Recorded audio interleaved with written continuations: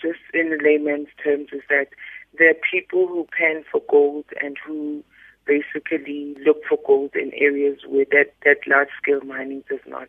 Large-scale mining is basically your bigger companies like Anglo Gold, Ashanti, Lonmin. Those are large-scale mines. Then you have artisanal miners, which are miners that do it in a very small scale.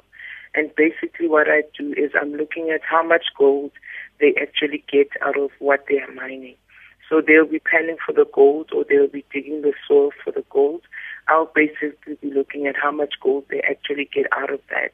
And also I'll be looking at the pollution, if they're causing any pollution during when they beneficiate or when they process the gold. Are they doing any pollution? I'll be looking at that as well. And also looking at whether or not this is just a survival mechanism. Are they making money or is it just a way of them to scratch for money? So that is the essence of